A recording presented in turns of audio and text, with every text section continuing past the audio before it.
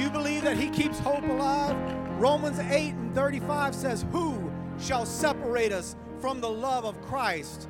Shall tribulation or distress or persecution or famine or nakedness or peril or sword or COVID or the economy or anything else going on in this world?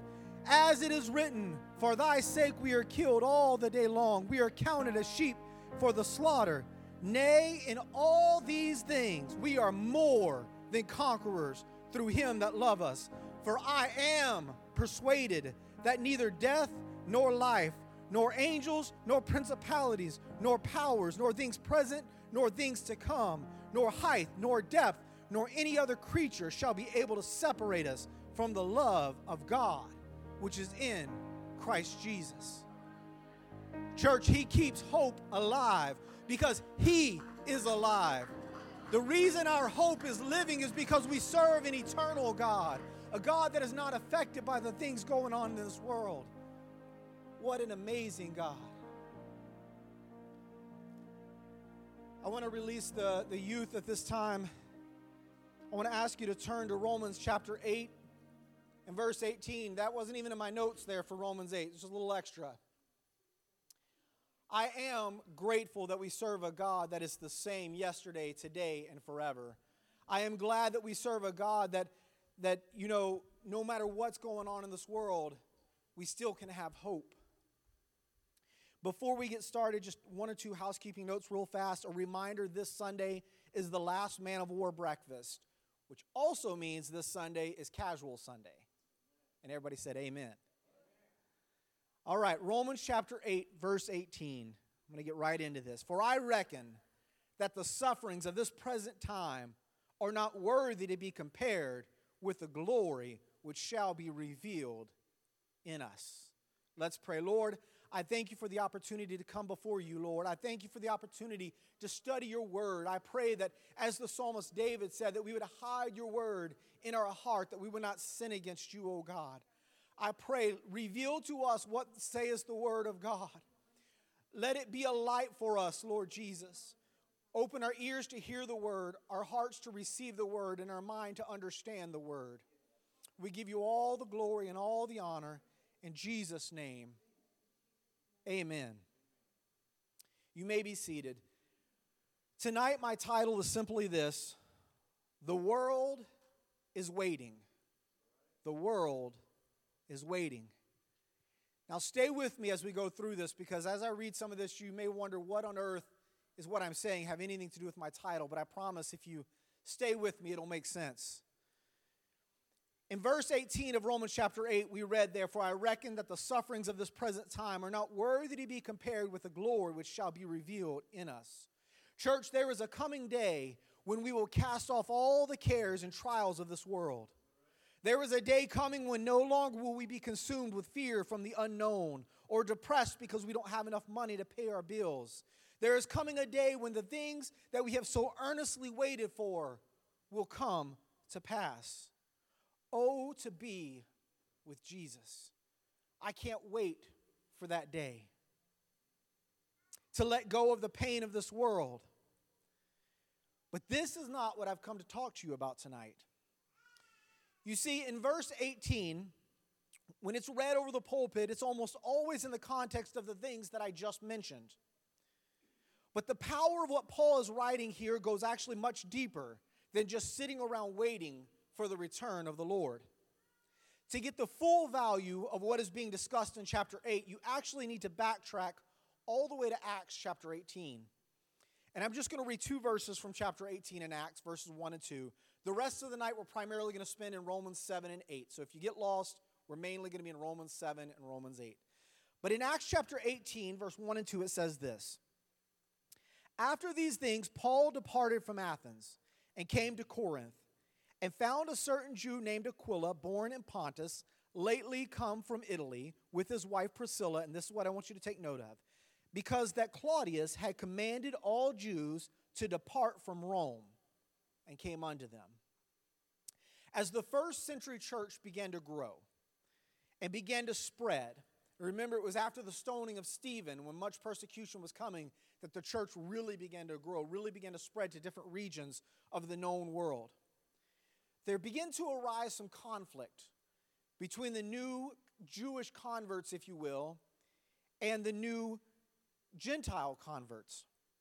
See, it was very normal during the first century church, especially early on, that they would still meet in the temple or in the courtyards around the temple. There was still a shared heritage and custom and culture that was there, even with the new early converts from Judaism to Christianity.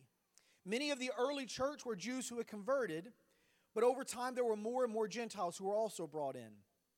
There began to arise some tension, though, about how to proceed. The Jewish converts wanted to keep the traditions of their fathers. They were demanding that the new Gentiles be circumcised. They were so stuck in their traditions that they were willing to try and force the Gentiles to be subject to the law that Christ came to free them from. The arguments became so bad that in approximately 50 AD, Claudius Caesar expelled all the Jews from Rome. That's when you know church fight is getting bad, when the Caesar has to step in and say, okay, Jews, leave. You got to go. You got to get out of Rome. We're afraid of this uprising. You have to leave.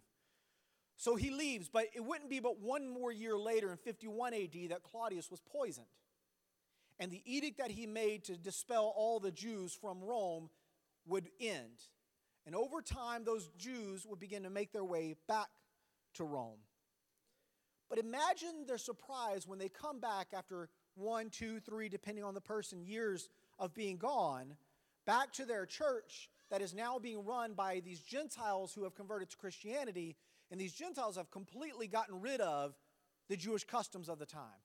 They got rid of this idea of you have to be circumcised. They got rid of this idea of keeping the Jewish feasts and customs and all these different things. And you can imagine as these Jews who had converted to Christianity come back to their home church, if you will, tensions begin to rise yet again.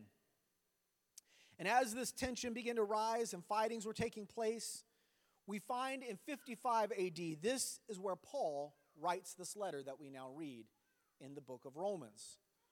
Paul sees all the fighting going on and it's threatening to destroy the very church that's in Rome. So he needs to address this. He needs to put all of this behind the church. And if you read through the whole book of Romans, he addresses both groups equally. Later in the book of Romans, he talks about how that you can't let your liberty, the fact that you're not bound by the law, to then give you an excuse to just go and sin or to do things intentionally to offend your brother. He gets after those people too. But for tonight, just for a few minutes, I want to focus on how he addresses the Jews and their intention to make the Gentiles fall back under Jewish law. So this is where we're going to pick back up. In Romans chapter 7 is where we're going to start here. Now you have to understand that when Paul spoke, the Jews understand that Paul was a man who was a Jew by birth, a Pharisee by training. So when he spoke about the law, he had some authority. He knew what he was talking about. These Jews who were hearing him speak knew that Paul was someone educated on the law. So in Romans chapter 7, verse 1, this is what it says. Know ye not, brethren, for I speak to them that know the law. So we know exactly who he's referring to here. How that the law hath dominion over a man as long as he liveth. For the woman which hath an husband is bound by the law to her husband, so long as he liveth. But if the husband be dead, she is loosed from the law of her husband. So then, if while her husband liveth she be married to another man, she shall be called an adulteress. But if her husband be dead, she is free from the law, so that she is no adulteress, though she be married to another man. Wherefore, my brethren, ye are also become dead to the law by the body of Christ, that ye should be married to another, even to him who is raised from the dead, that we should bring forth fruit unto God. Verse 5, for when we were in the flesh, the motions of sin, which were by the law, did work in our members to bring forth fruit unto death. But now we are delivered from the law, that being dead wherein we were held, that we should serve in newness of spirit, and not in the oldness of the letter. I love that Paul uses this analogy, and he does this quite a bit. If you read a lot of his letters, he uses these analogies that are really, really powerful, these illustrations that are powerful. He talks about a wife, that as long as the husband is alive, the wife is beholden by law to that husband. She cannot leave him and marry another, right? But once he dies, the law's been fulfilled, and therefore the law no longer holds her in that covenant, and she is free to marry another without having broken the law. The illustration that he's making, he'll make it very plain here in a minute, is simply this, that the woman is the church, the bride of Christ. And the man is the sinful nature, the flesh, that Christ became as man and took on the flesh, that when he died, the covenant of the law was then broken, that we could be married to the Spirit instead of the letter of the law. You see, listen, the thing that the Jews clung to so hard was the Mosaic law. Why? Why did they cling so hard? Even after Jesus came, even after Jesus died, was buried, and rose again, and this new first century Jewish church was becoming Christian, why were they still so desperate to hold on to the law? You see, the law for them was a banner. It was the sign that they were God's chosen people, that only they earned God's favor. What they failed to see is that while God's law was perfect, they were not. The law was good, but the Jews had so ingrained in them that their salvation could only be earned by their works under the law, not realizing that they were holding so fast to the very thing that was a death sentence for them. I mean, think about this. They were holding on to this law for dear life because they thought, well, God gave us the law. We're the chosen people. Nobody else. God only loves us. And the truth is that law that they were holding on to pronounced a death sentence over them because they could not, in their flesh, fulfill the perfection of the law. And Jesus came and was trying to tell them that, no, I can fulfill the law. And by me fulfilling the law, you hold on to me and not the law. So their identity was only in the letter of the law and not in Christ himself. The law was perfect and demanded death. But thank God, and I mean that quite literally, that Jesus paid that price. But unfortunately, the Jews kept disregarding that payment and trying to earn their salvation through their works. Now, this next paragraph that I'm about to read, it may be pointed, and I promise if it offends you, it offended me first. I almost erased it, but God just kept telling me I had to leave it here. You see, someone needs to hear this, that you will never be good enough to earn God's salvation. Stop stressing yourself out by putting on a show. You walk around your daily life with a smile plastered to your face because you can't dare let anyone know that you are broken inside. You are Mr. or Mrs. Christian, which means you must be perfect. But God is simply saying, you are not perfect, but I am. It's easy to look at the Jews and say, why would they try to hold on to the law and traditions when Christ had paid the price? My question is, why do we do the exact same thing? We get so caught up in the traditions of church that we sometimes fail to allow God to break us. We get so caught up in titles and positions and customs and family traditions, and God is trying to break us of bad habits and break us of worldly influences within the church, but we know what we're supposed to do in church. We were raised in this thing. And God is saying, you are clinging to those traditions just like the Jews clung to their law. Allow me to break you, to make you more like me. I am not perfect, but God is. Let's go to Romans chapter 8. We're going to start in verse 1.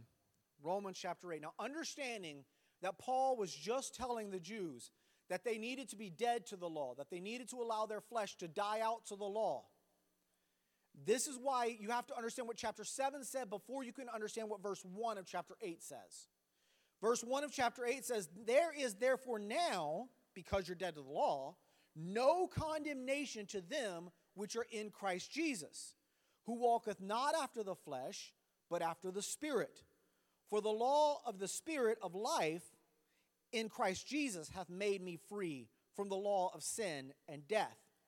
For what the law could not do, that in that it was weak through the flesh, God sending his own Son in the likeness of sinful flesh, and for sin, condemned sin in the flesh, that the righteousness of the law might be fulfilled in us who walk not after the flesh, but after the Spirit. It is simply saying this: what man could not do under the law because their flesh was sinful, Christ did under his flesh, which was perfect. And now because Christ fulfilled the law in the flesh, we need to follow the law of the Spirit, and not of the flesh, which leads to sin and death. Whereas the law brought condemnation because man could not keep the law, the Spirit brings life. The Jews thought they were pleasing God by doing all of the external things, even though their heart wasn't in the right place. Again, I'm not trying to step on anyone's toes, but we must be careful that we aren't measuring our walk with God by the external things we do while neglecting the relationship with God.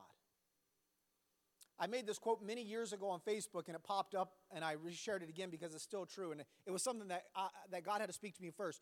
All ministry is work, but not all work is ministry. Sometimes we can be so busy in the church, but not really doing anything in the ministry. We can be so busy in programs and ideas and functions and all of these events, but in the sake we are neglecting our very relationship with God. We're so physically busy that we're burnt out and have no time left for the Spirit. But I'm telling you that ministry must first start here. It must first start in your heart, in your personal relationship, and out of that relationship with God, ministry can flow to other people. So let me say that phrase one more time, that all ministry is work, because ministry costs you something. It costs you something, both physically and emotionally. But not all work is ministry.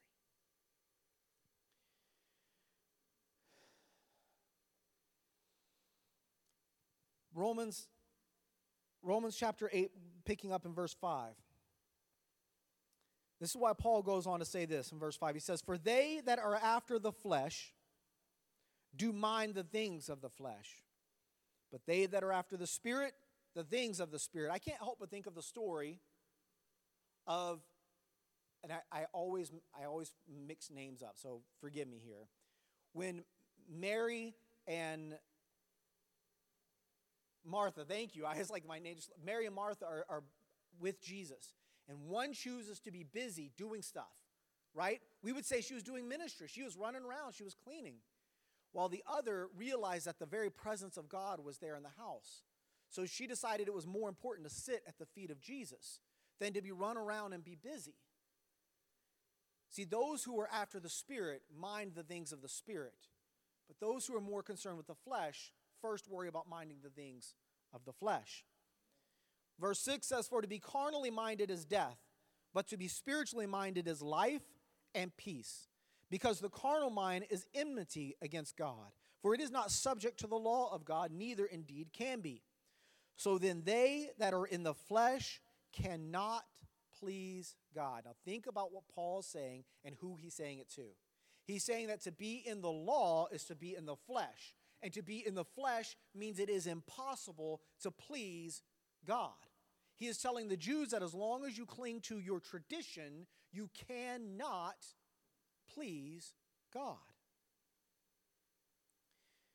Because the law pertained to the flesh. The only way to please God is through the Spirit. In verse 10 it says, "And if Christ be in you, the body is dead because of sin, but the Spirit is life because of righteousness."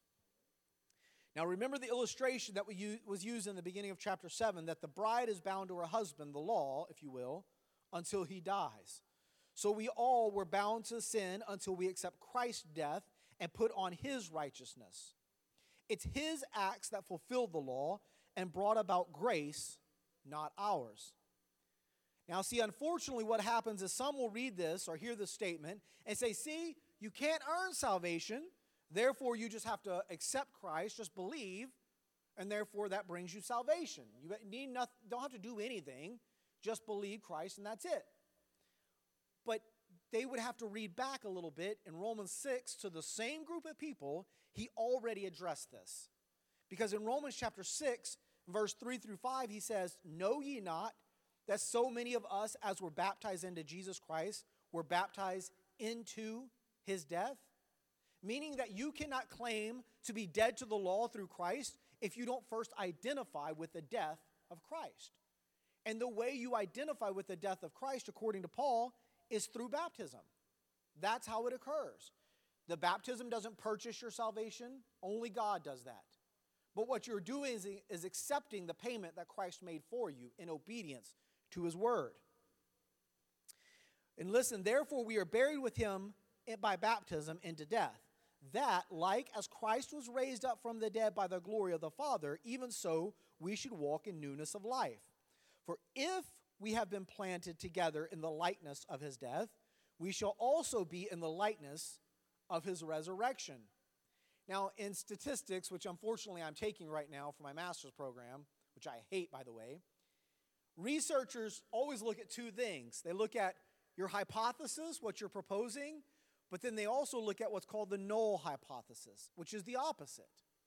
So if the scripture here, if you look at it this way, if the scripture is saying, if you've been planted in the likeness of his death, which is through baptism, you can also rise in newness of the Spirit, which is the Holy Ghost.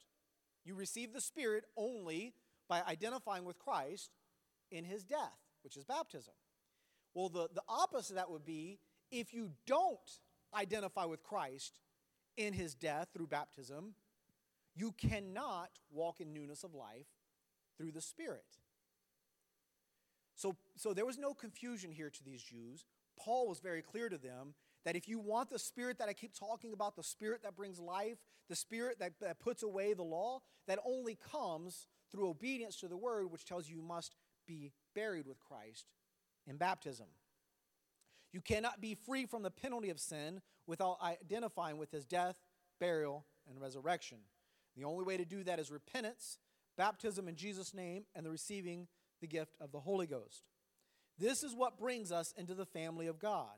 Without the Holy Ghost, you are simply a dead man walking. Right? Because if you are buried with Christ in the baptism, you've been dead, but you've never received that Spirit that brings life, you are simply a dead man walking.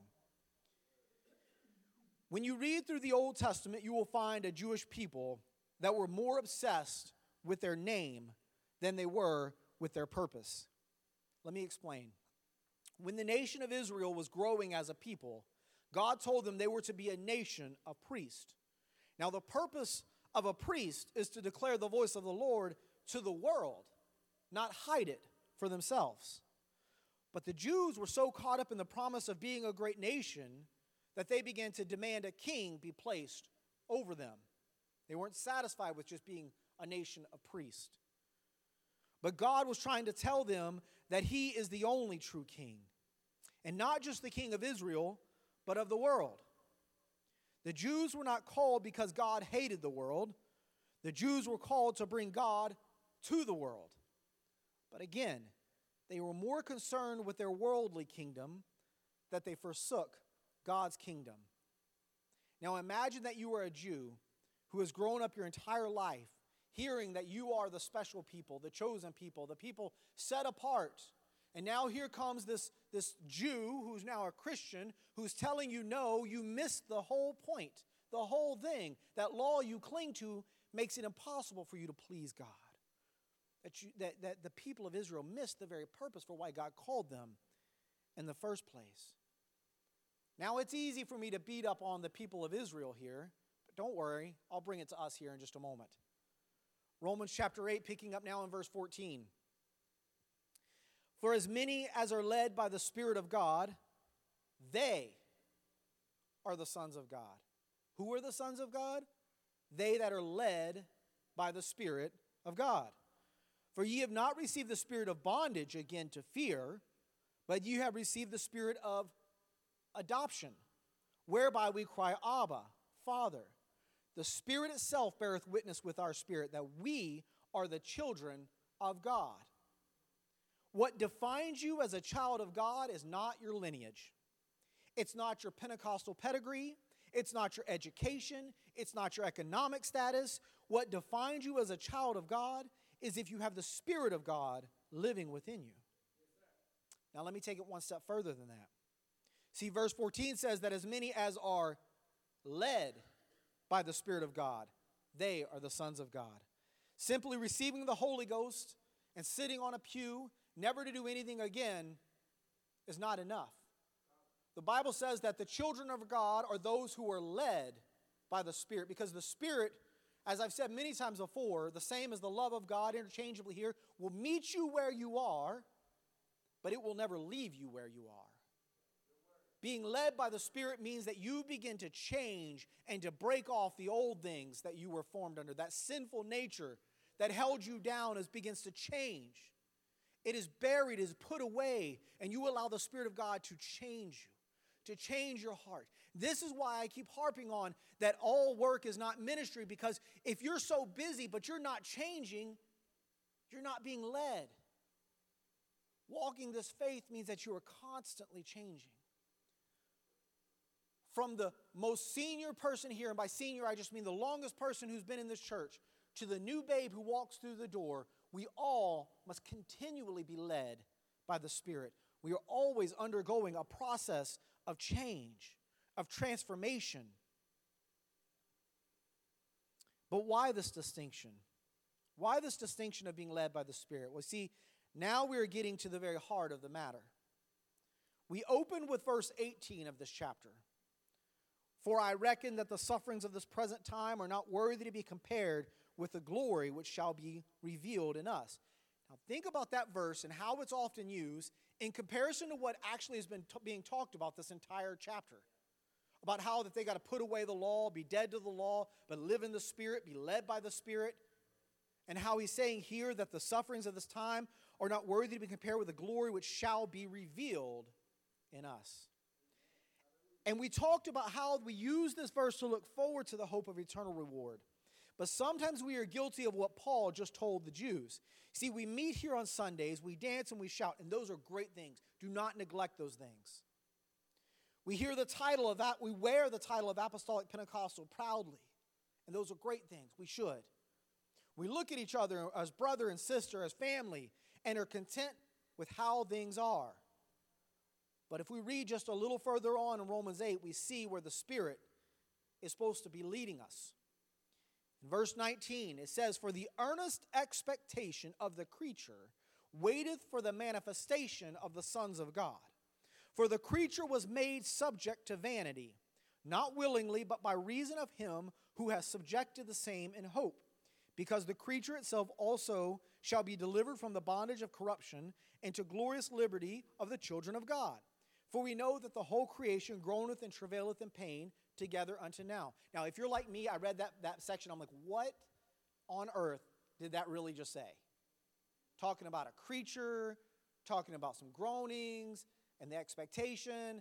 And I had to go back and read it a couple times over. What exactly is this passage? What is this telling us? Well, you have to kind of look back and see what these words actually mean. You have to go back and look at some of the original meanings here. The word creature that is used in Greek means creation. More specifically, it means something formed from nothing. In this context, it's referencing mankind, humanity. And we just discussed who the sons of God are. We know who that is, those who are led by the Spirit, is anyone who's filled and led by the Spirit. So let's read this again with a little bit of this knowledge here. It says, For the earnest expectation of the creature, that is to say, of mankind, waiteth for the manifestation of the sons of God. Well, we're the sons of God.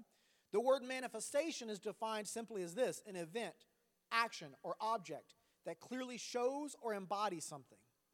So mankind is desperately waiting on the sons of God to quit just saying we have the Spirit of God, to quit just saying we have the peace of God, but to begin to make that manifest to the world, to show them, to teach them, to be Christ to a dying and lost world. For the creature, that is humanity, was made subject to vanity, here, sin, not willingly. Paul talks about over and over, that which I would do, I do not, and that which I not do, I do, but no longer is it me, but the sin, right? That's making me do this. He's saying that as long as you live in the flesh, you are bound by sin. We have to break free from that by the Spirit. Verse 21 says, because the creature, or humanity itself, also shall be delivered from the bondage of corruption into the glorious liberty of the children of God. For we know that the whole creation groaneth and travaileth in pain until now. Paul was telling the Jews that while you were so busy clinging to your identity in this world that you're missing your very purpose. You were watching a world on the path to destruction, but you were too busy with your status to do anything about it. The world is waiting. This world is crying out in pain. Church, the world is waiting on us. They are waiting for you and for me to be Christ for them, to show them a way more perfect, to be manifest the principles of God so that we can also help them be delivered from the corruption, from the bondage of this world. This world is crying out in pain, in desperation. Often that pain is made manifest in anger and hatred. They lash out and attack one another, but the truth is that we all are hurting because we are looking for the hope that is only found in Christ. We all want peace. We all want to be happy. We all want joy. But the problem is too many in the world are looking in the wrong place. But how will they know where to look if we don't show them? They are having earnest expectation that is only manifest in the sons of God. So this verse 18, which talks about that all the suffering is nothing compared to what will be revealed in the sons of God, it's us revealing the hope of Christ to the world. That the things we suffer should be nothing in comparison to the fact that we are bringing salvation to a lost and dying world. That is the joy. That is the thing that we're hoping for. That is the thing that we're clinging on to. Not position, not status, not who can preach at which conference, not who has the most money. But what this world is waiting for is you. Because you are the only Christ that so many will see. They are waiting for the hope that you claim to have. They're waiting for the joy that you say you have. They're waiting for the hope of salvation that you say you have, that when everything's going wrong, you still have a smile. They're waiting. Tell me, how can I make that manifest in my very life? Church, as we grow closer and closer to the return of Christ, the pain of this world only will grow stronger, and the groanings of this world will be stronger. We often talk about the wickedness of the world and how it will grow stronger, and it will. There will be many who hate Christ. There will be many who already do. But what I'm telling you is that so many who say they hate you, that they hate God, are really just hurting. They've been hurt by members of the church. They've been hurt by family members. They've been hurt by friends. Some have even hurt themselves.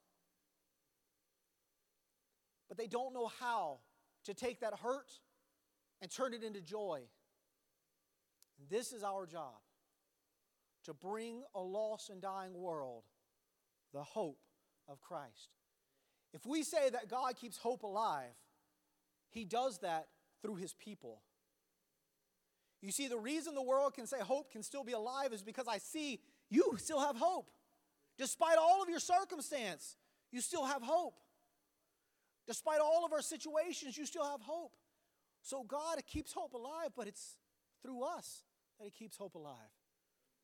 Now, hopefully, you all know my heart. I am not claiming there's this crazy theology out there that says that we are gods. That's not what I'm saying. But what I am saying is that we are supposed to be the image of God in this world. We are supposed to allow God to work through us.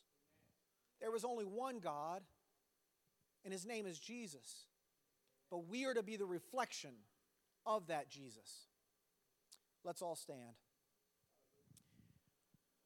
I know tonight may have been a little pointed, and I promise you if you felt a little convicted, I felt it a whole lot more. I felt God stepping on my own toes, asking me, what am I doing? How am I manifesting that hope to the world? How am I bringing forth this mission to a world that's hurting and dying? So if you feel that conviction, guess what? That's a great thing. Because you see, the difference between conviction and condemnation is this. Satan would love for you to feel condemned, which would drive you to quit, to give up, to say all hope is lost. But God is saying hope is alive, and therefore I'm convicting you because I want you to change. The conviction of God is a great thing because it means God is still moving within our lives, and He's drawing us, trying to tell us we need to change.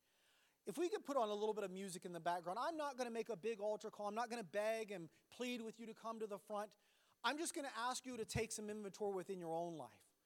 Is God convicting you personally that you need to be doing more? Is God convicting you that maybe there's someone you know of who you know is hurting, but you've been too afraid to say anything? You've been too afraid to be that vessel of hope to them because what the world might think. I'm asking you just to search your hearts for just a moment as they play some music softly.